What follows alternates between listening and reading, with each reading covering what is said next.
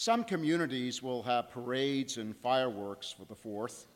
And some folks will have cookouts this weekend with family and friends where the practices of social distancing and wearing face masks will be happily discarded for a few hours at least, as if recapturing a bygone era. But then again, how does one wear a face mask when you're chowing down on barbecued ribs, corn on the cob, and enjoying an ice cold beer?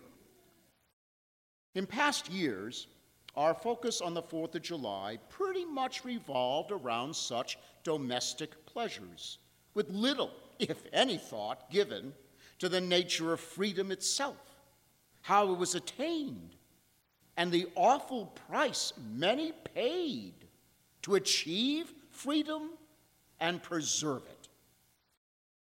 We can no longer afford to do that. This 4th of July ought to serve as a reminder that the founding of our nation was unique in human history.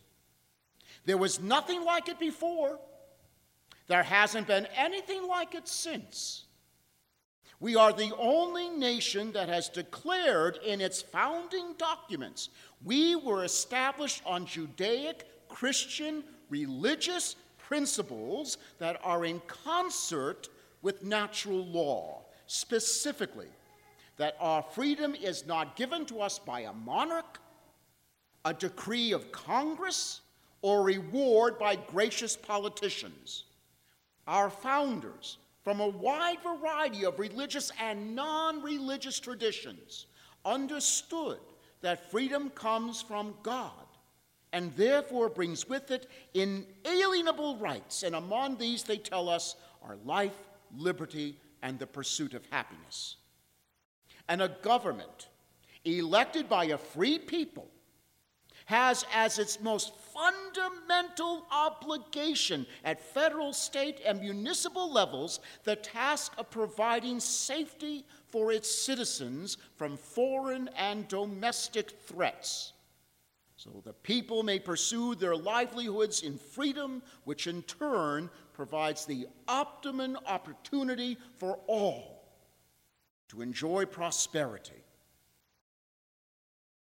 This 4th of July should compel us to consider the imminent danger our republic is in through a fiendish combination of 3 factors. The first factor: there are well-financed and organized domestic terrorists who want nothing less than the destruction of our government. We are witnessing not patriotic protests, as the media would like us to think, but the politics of intimidation by mobs. A free people have the right, indeed the grave duty, to protest injustice, especially the evil of racial discrimination by those in authority. But a free people also have grave responsibilities as they exercise their right to protest, not to threaten or harm others, not engaging in looting, not destroying cultural and historical treasures, not desecrating houses of worship, and respecting the livelihood and the property of others. Rights without responsibilities in exercising them is not freedom, but anarchy, which is precisely what the mobs want. When Pope Benedict XVI visited our country, he gave a speech from the south lawn of the White House.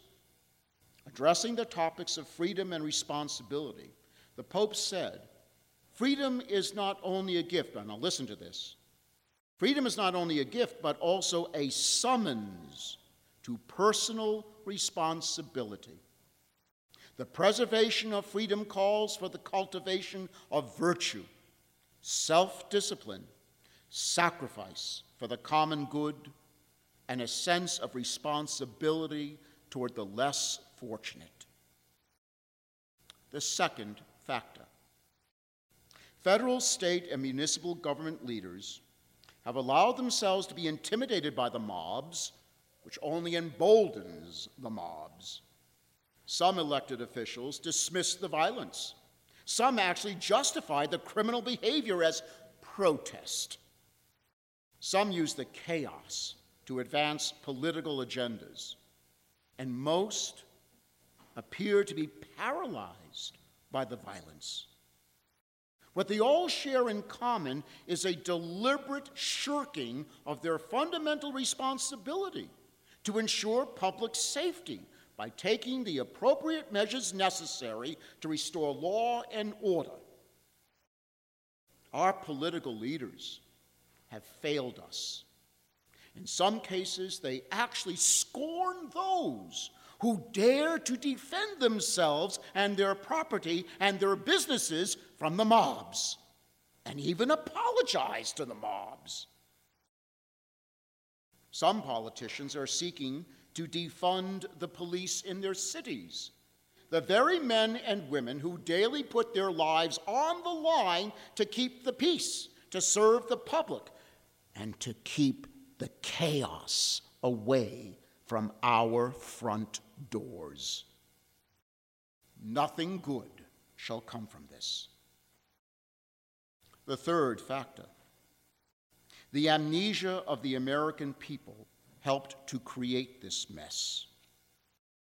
If you and I haven't read the Declaration of Independence, the Constitution, or the Bill of Rights since high school, it's probably time we do so. The standards of government enshrined in those documents must be the measure by which we measure our political leaders. Sadly, it is possible for someone today to receive a high school diploma or complete a college degree and never have studied those founding documents, yet still be considered an educated person in our society. A people that allow themselves to forget their history, to forget that God is the author of man's freedom, not government, and forget the sacrifices that so many have made to preserve freedom, such a people will quickly cease to be free. William Penn, the founder of the colony of Pennsylvania, wisely said, "Those who will not be governed by God will be ruled by tyrants." God governs by calling man to bring his freedom to the service of the common good. Tyrants rule by demanding unquestioned obedience to politically correct groupthink. Consider that this 4th of July weekend could be the last one we will have as a free people who understand that our freedom is from God, not the state. That freedom is something intrinsic to our nature, not something government or its unelected administrative bureaucrats give us. And that freedom is not free, but may require great sacrifices at times. In a few months, we shall vote. The outcome of this election could determine if we shall keep a constitutional republic with the executive, legislative, and judicial branches in a constant and oftentimes messy dance of checks and balances, which best ensures our freedom. We shall have some other form of government that will assume to itself the authority to redefine our nation, redefine the very nature of man and freedom, and create a political order with a new ruling class no sane person would want to live under. During this 4th of July, let us soberly consider what a pivotal moment our country is approaching. May God bless the United States of America.